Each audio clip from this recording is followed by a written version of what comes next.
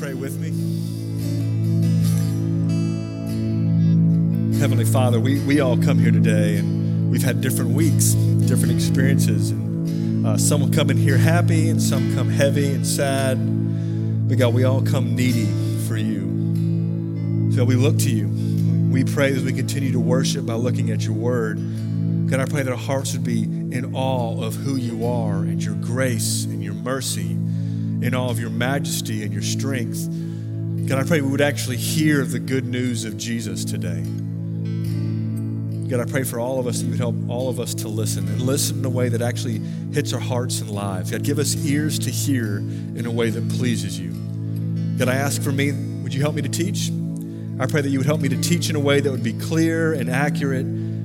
God, I'm praying you'd use my weak and frail words to do what only the Spirit can do, and that's move our hearts. God, we pray that all in Jesus' name. Amen. All right, you may be seated. Well, everyone, we are continuing in the book of Titus. Titus chapter 2 is where we're going to be. This is our 11th sermon in this series. And Paul's been focused on a whole lot of things that's supposed to be happening. He's left Titus on the island of Crete to really put things in order. Paul has started several churches on this island in the villages that are running around. And what he's done, said, Titus, I need you to stay there in Crete, put things in order, get it all set up. Now listen, I was not expecting Titus to be as controversial as it's been. I'm shocked at all the difficult passages in Titus. I shouldn't be shocked. Like, I know the book of Titus, but for some reason when I planned on doing the book of Titus, I was not expecting some of the landmines that I was going to be walking into. I was not expecting to have to deal with election and having to deal with alcohol and plurality of elders in church leadership. I wasn't expecting to deal with roles, men and women, and every single one of those things have been in the book of Titus. It has been a fun little stress-filled study in a New Testament book, at least stress-filled for me. Y'all are just having the time of your life out there making fun of me every week as I have to deal with this. Well, this week, again, I believe this is the last week that Titus has a minefield for us. But who knows? I mean, I've read ahead. I don't really apparently see them until the week I have to preach it. And then I'm like, oh no. But this week is definitely one of those. And I think we're ending the difficulty of Titus with a bang. The issue that Titus is now talking about is the issue of slavery. Let me tell you why this is a difficult passage. I'm just jumping right in case you didn't notice. One of the reasons why this is a difficult passage is because of past abuse in the church. I'm just going to be really frank about that with us today, especially the church in the U.S. But the church in the U.S. in the past has used passages like this to justify things like slavery. They've mishandled passage of Scripture, and they've used it in a way that basically twisted the Scriptures to teach that slaves, and specifically they've taught that black people were less than human. That's not in our too distant past in a country. Like from the 1600s to the late 1800s and even part of the 1900s, this was actually taught. I mean, the United States of America didn't even really count black people full people. They were counting them 3/5 of a person as part of the founding of the nation. And passages like this were used and abused to teach things like that. And that's not the teaching. It was used to oppress and demean and abuse fellow image bearers of God. It's not just past abuses, it's past failures of the church. So it's not just that people use the Bible to justify sin. People actually use the Bible or fail to actually obey what the Bible says about loving our neighbors. So look, there's some people in the church that stood up strongly. People like William Wilberforce, or I don't know if y'all know some of these names I'm about to share with you. William Wilberforce or Frederick Douglass or Francis Grimke. Like these men took the word and they stood strongly for what the word said about righteousness and justice and love and dignity and image bearers of people. But for the most part, the church failed to do justice and love black people in the U.S.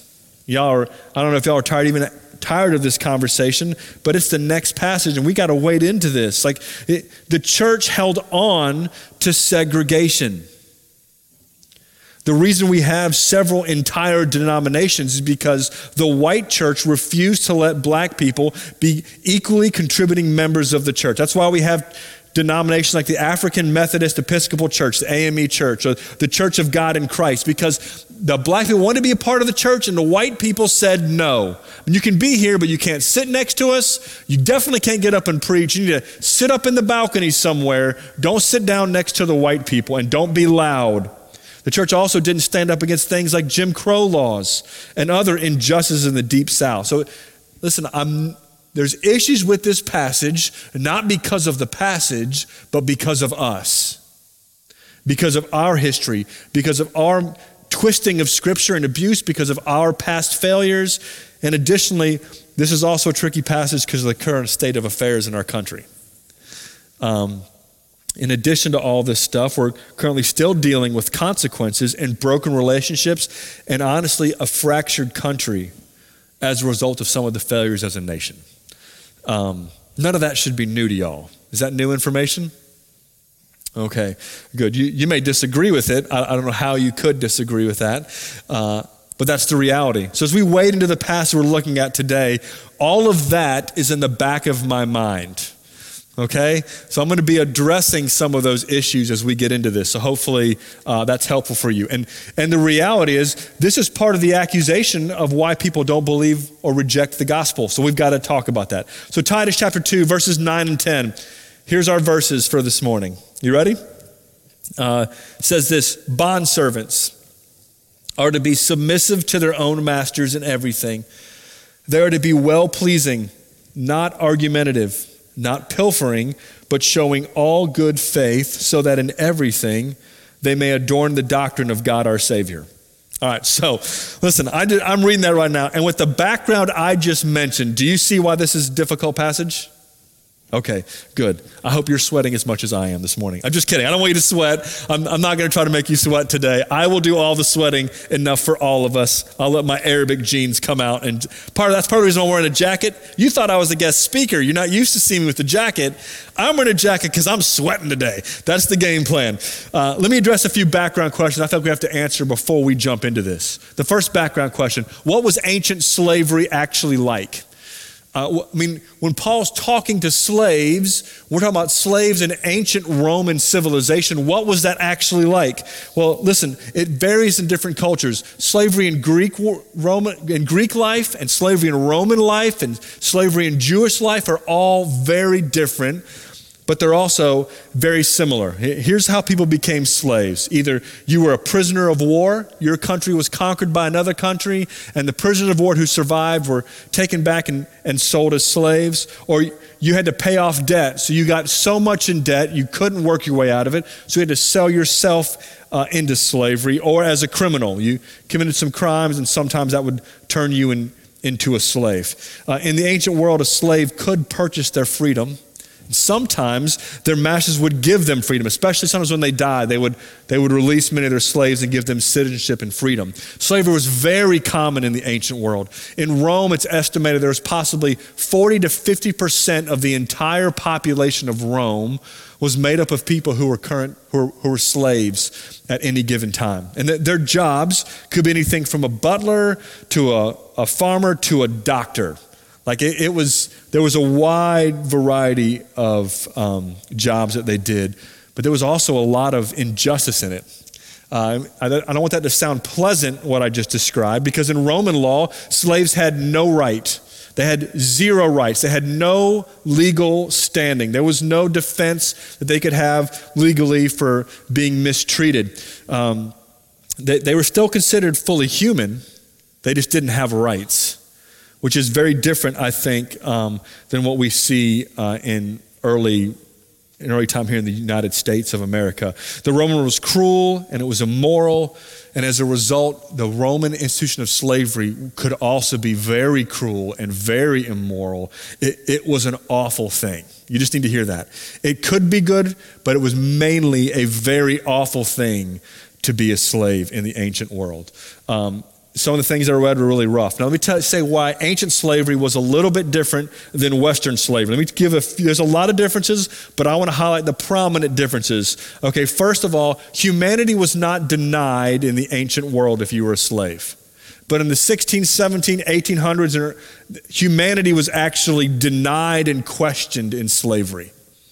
Right? It was, you were less than human is what was being taught about slavery here in the United States. That was different than the ancient world.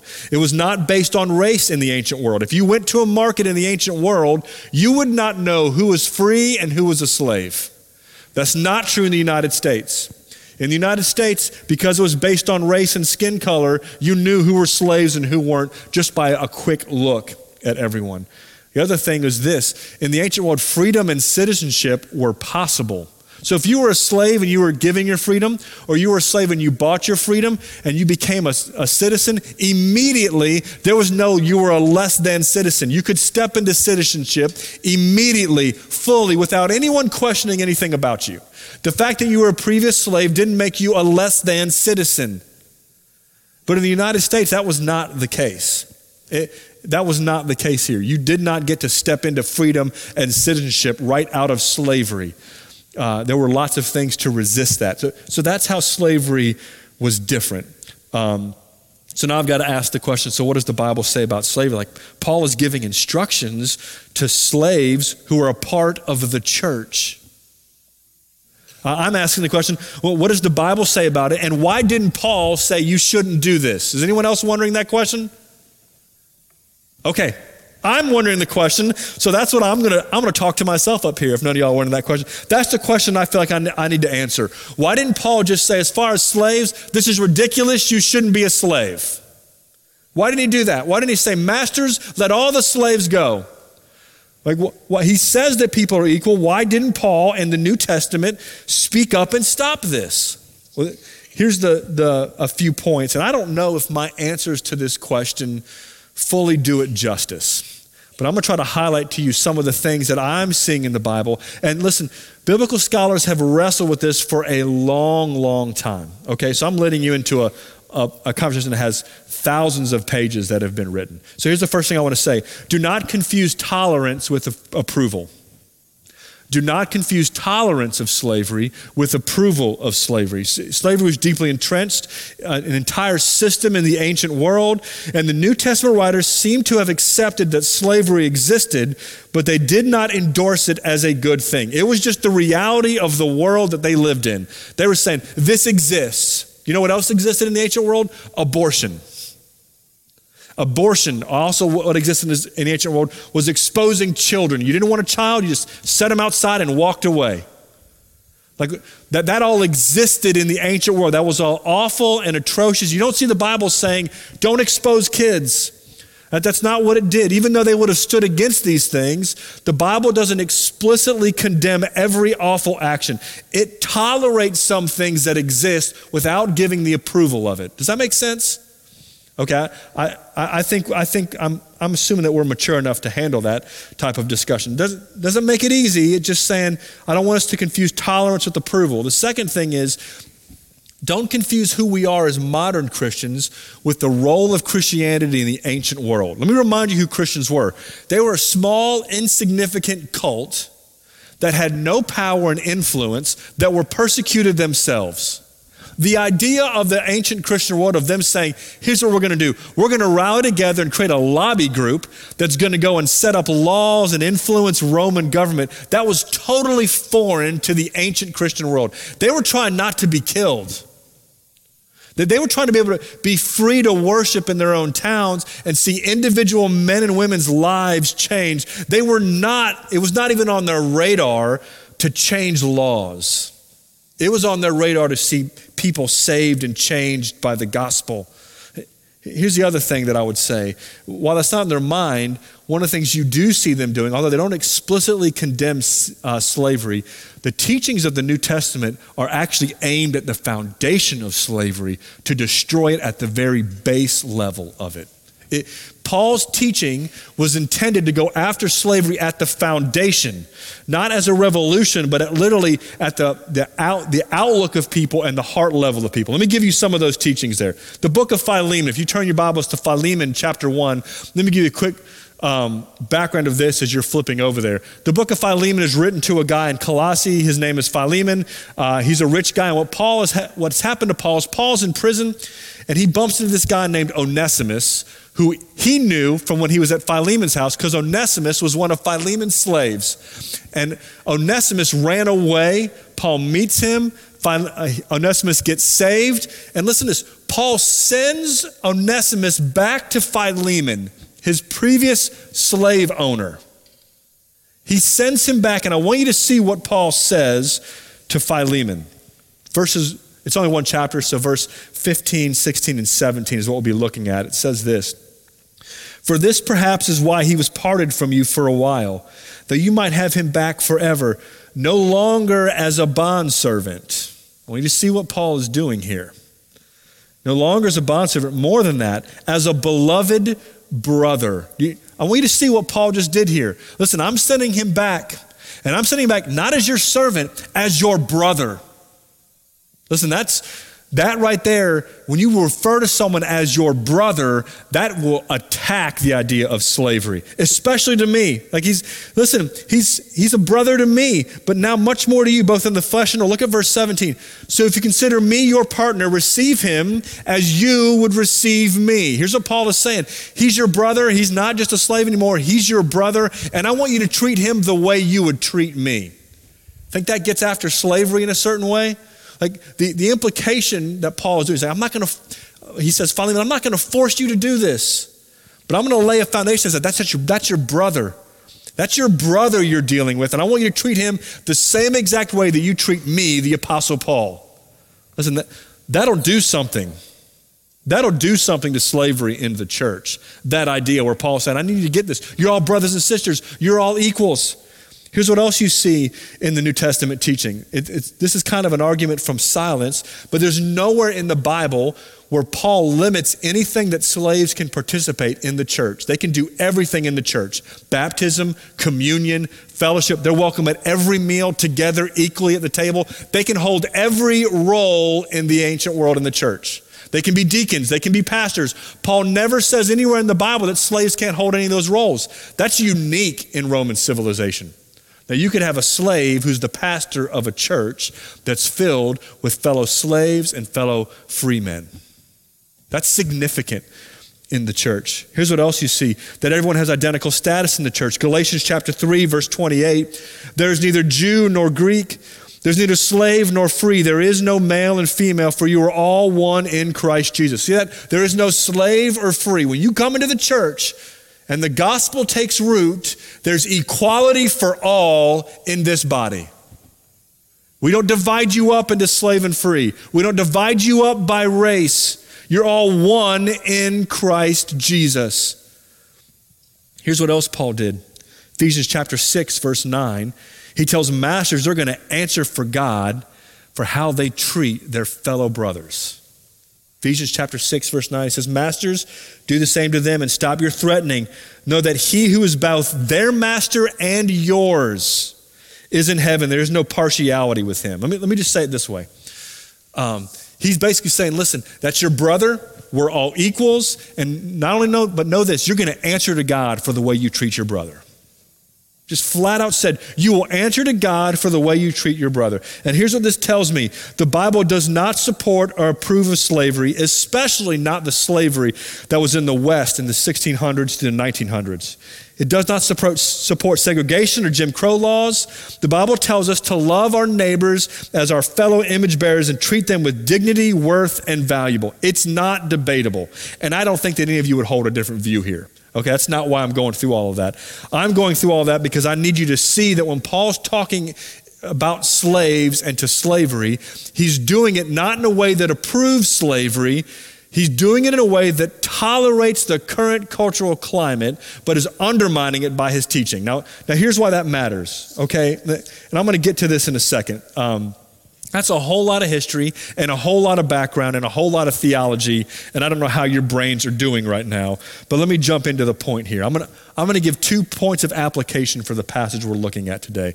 One, and I think this is an easy application, let me just start there, it's how we work as employees, because you should be asking, Fies, like, we're not slaves. I don't really care what his instructions were to masters and to slaves, but I do think this. In one sense, these servants, he was also talking to employees in a way. And I need you to think about this, because this matters. It matters how employees who are followers of Christ interact in their workplace. I've had unsaved friends who literally would not come to church because of the way their boss, who was a deacon, had treated them. Like, not at this church, okay? So deacons, I'm not yelling at you yet. I don't know if any of your employees that won't come here because of the way you treat them. I've had people who don't want to be at church because of their fellow workers who claim Jesus were total turds and the worst human beings ever. They were lazy, whining workers, and they didn't want to come to church because their fellow workers were the worst and they claimed Jesus. It matters how you do your job if you're going to claim the name of Christ. And that's one of the things that Paul is saying here. Look what he says in verse 9. Let me walk through what he's saying to employees. Let's start with employees and I'll go to a deeper one later. It says, you're to be submissive to your own masters. Let's just say boss. Listen, you need to be an employee that literally just does what your boss asks you to do. Is that difficult? I'm not saying that you do unethical things your boss asks you to do. That's not what Paul is saying here. What Paul is saying here is, listen, if you're going to work, when you work, you make sure that you're an awesome employee that does what your boss asks. You should try to be, verse 9, he says it this way, he said, well-pleasing, and they're to be well-pleasing. In other words, you're to just do the job your boss asks you to do and work really hard to make them happy. Paul says it this way in Colossians chapter 3, whatever you do, work heartily as for the Lord and not for men. Here's how you're working. If you're an employee, you're working like Jesus is your boss. And you want your boss here on earth to meet your real boss, Jesus, so you work in a way that Jesus will be happy with, which your boss should be happy with. That's what he's saying. You work hard. You show up on time. You do your job. You're dependable. You do it with excellence and a good and cheerful attitude. That's what Paul is telling these people to do as employees. And I would say the same thing to us as church people. You should be an employee, if you're a follower of Jesus, that literally you do your job and you make your boss happy. They can trust you. You do it with excellence. It's not sloppy. It's not lazy. It's on time and you're dependable. It also says this, not argumentative. Look at verse 9 there. He says, I don't want you to be argumentative. He also says not pilfering. In other words, you're not stealing. You're not embezzling. You're not arguing just to be difficult. You're not skimming off the top. You're a trustworthy employee, and you're also an employee that doesn't just fight to fight. You're not difficult.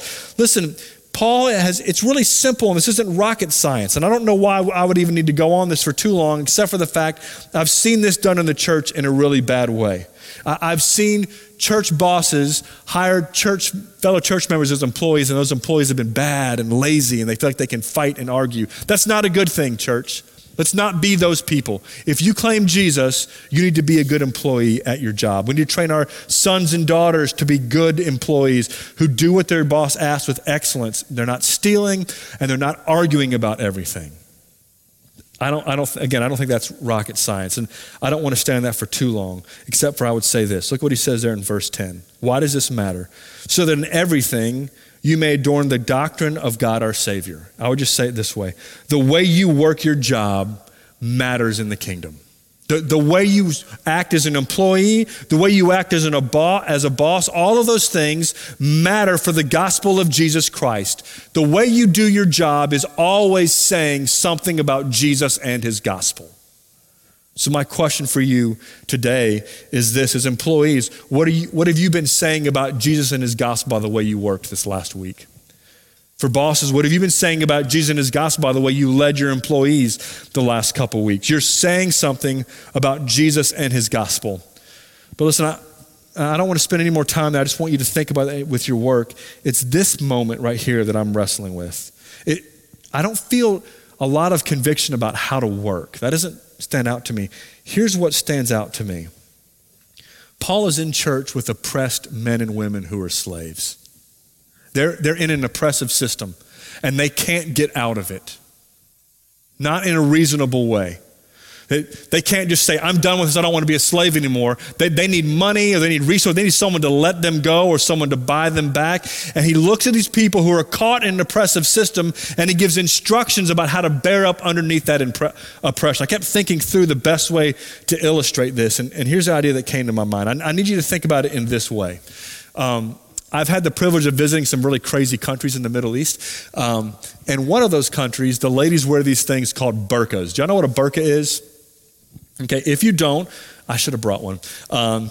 It's a blue thing that kind of covers a lady from the top of her head all the way down. It's got a little screen.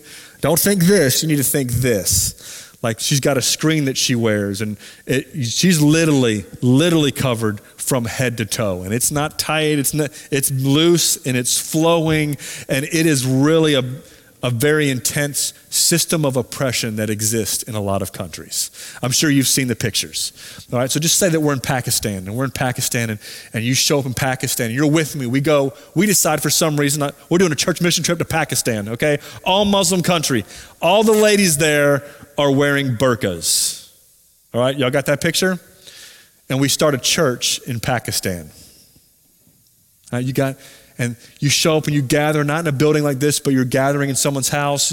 Listen, the door could get kicked in, you could get killed at any moment, but you're gathered to worship Jesus and hear his word. And all of a sudden now we've got these men and these women who are sitting side by side as equals, and they've never done that in their culture ever in their life. Now listen, let me ask you a question. How should we feel about burqas? Are they acceptable? Is it just? Is it right? No, it's completely wrong and completely unacceptable. So how are we going to wade in as a church in that conversation to these ladies? Do we go and say, ladies, here's what you need to do? Throw off the burqas, you're equals, go out in the streets and do whatever you want. What happens if we teach that? I'll tell you what happens if we teach that. Massacre happens if we teach that. Needless suffering happens if we teach that. Do you know what we teach? We say, ladies, I'm not going to tell you this is right. You're trapped in an oppressive system. If we can get you out, we're going to get you out. But listen, you got to go back home to that unsaved Muslim husband. I need you to walk very carefully with wisdom.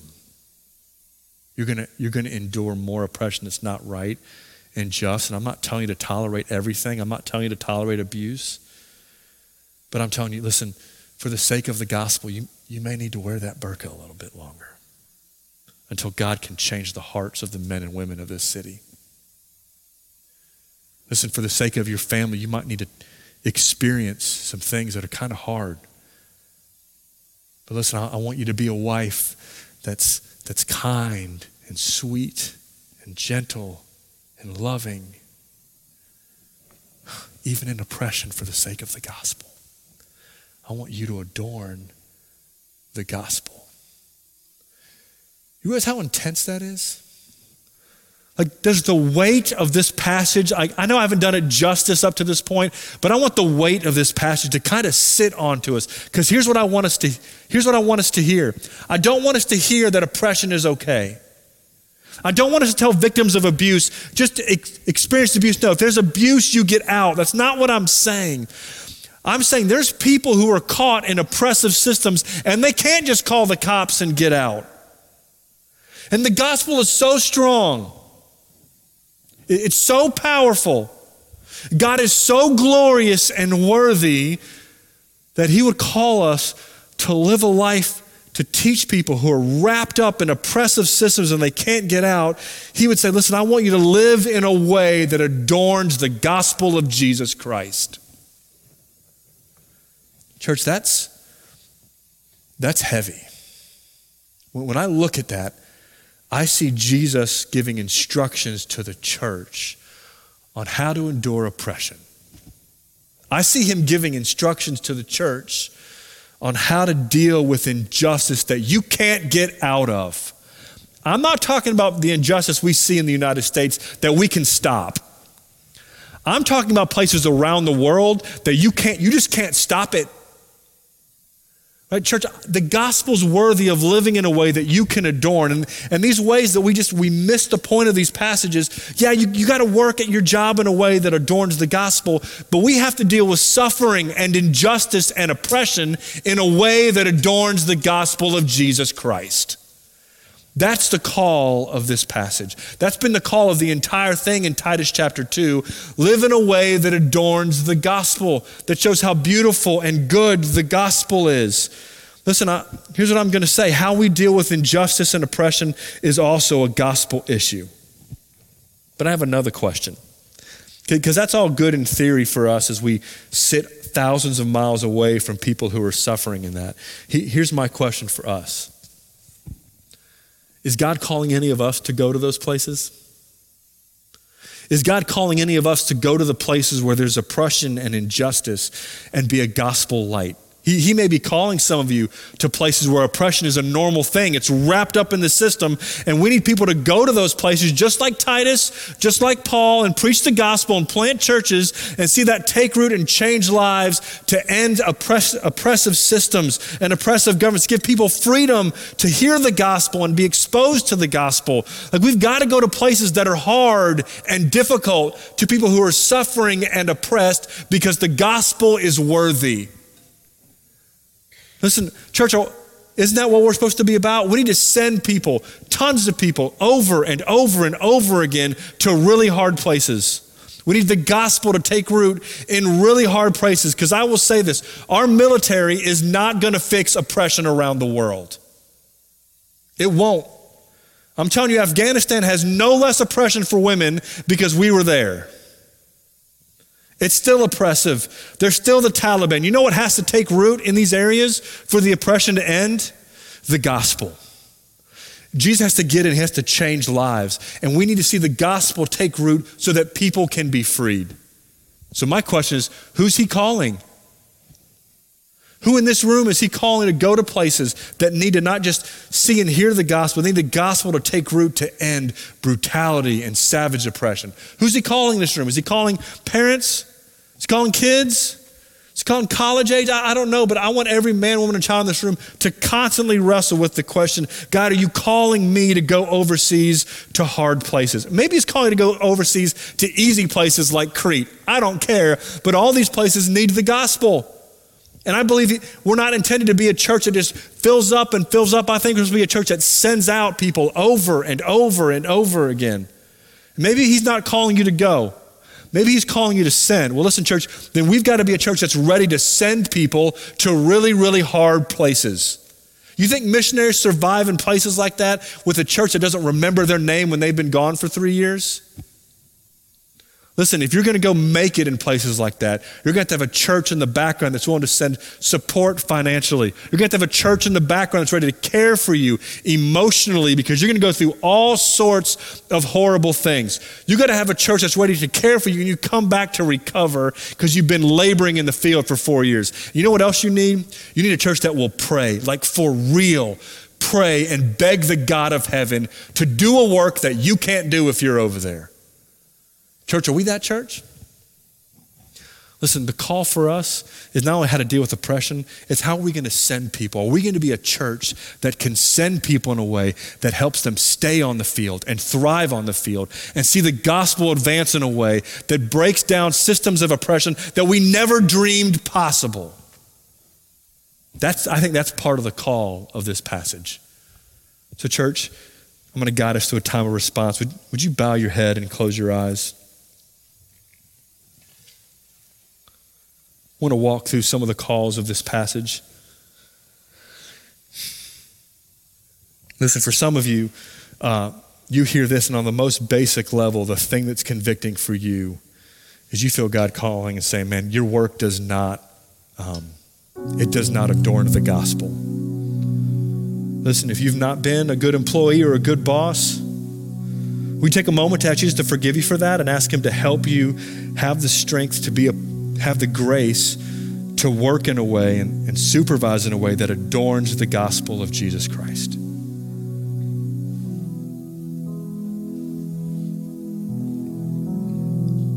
So for some of us, we read that and we skip over, and what happened for some of us is we just got triggered because of all this talk about slavery and racism, and you never got past that first part of the sermon.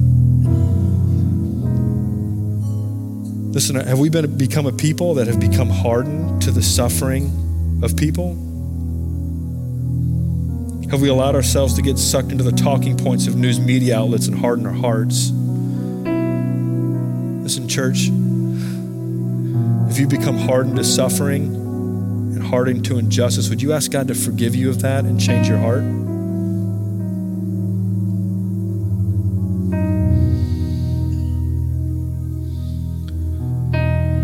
Finally, is God calling anyone here to go to places that need to hear the gospel? Listen, if he's calling you today, or you think he might be, we'd love to talk to you. But don't fight him. Just trust him and follow him. Versus the church, if he's calling people, are we going to send them well? Are we going to remember their names? We're going to care for them. We're going to support them financially.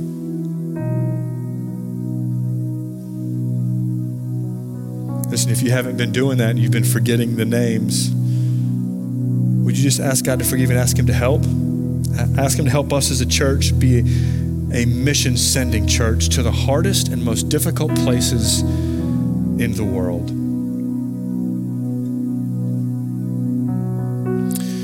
For some of you, the call is not to repent. For some of you, you've been suffering. Whatever that is, it may not be as bad as slaves had. I don't want to minimize that, but you've been suffering. You've suffered injustice. You've suffered oppression. Or you've suffered, I don't know, anything. Would you ask God to help you figure out how to deal with that in a way that adorns the gospel? Ask him for grace to help.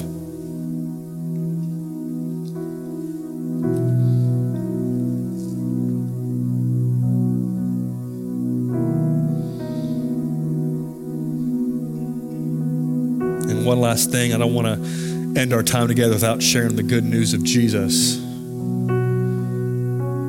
Listen, what would make slaves be willing to endure that oppression in a way that showed joy and happiness and peace? What kind of news would be so good that it would change the way you suffered oppression? What kind of news is so good that it changes a culture in a way that ends oppression? What news is that good? Listen, the good news, the thing that was rocking these people was this, that all of us were slaves to sin. We're all owned by it. We're all oppressed by it. We're all ruined by it. And it's been a cruel master.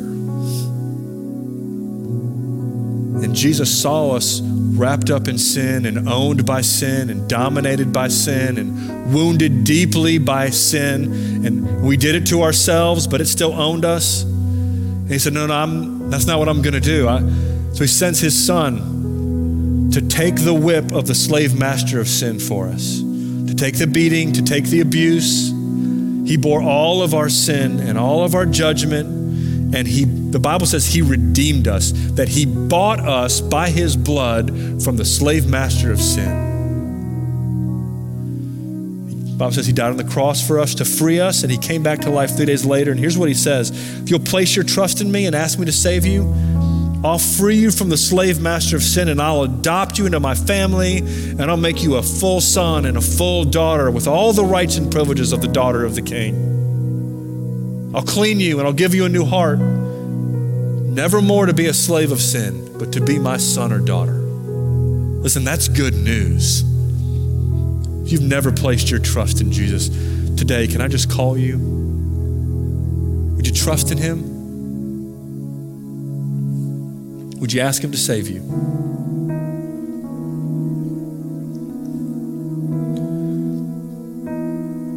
In a moment, I'm going to close in prayer. If you need to speak to a pastor, we'll be down front. We've also have rooms in the back. We have decision counselors back there. If you need to speak to someone about anything, they're trained and ready to talk to you. If you just need more time alone to do business with God, you can go in those rooms, not talk to anybody, and spend as much time as you need to pray.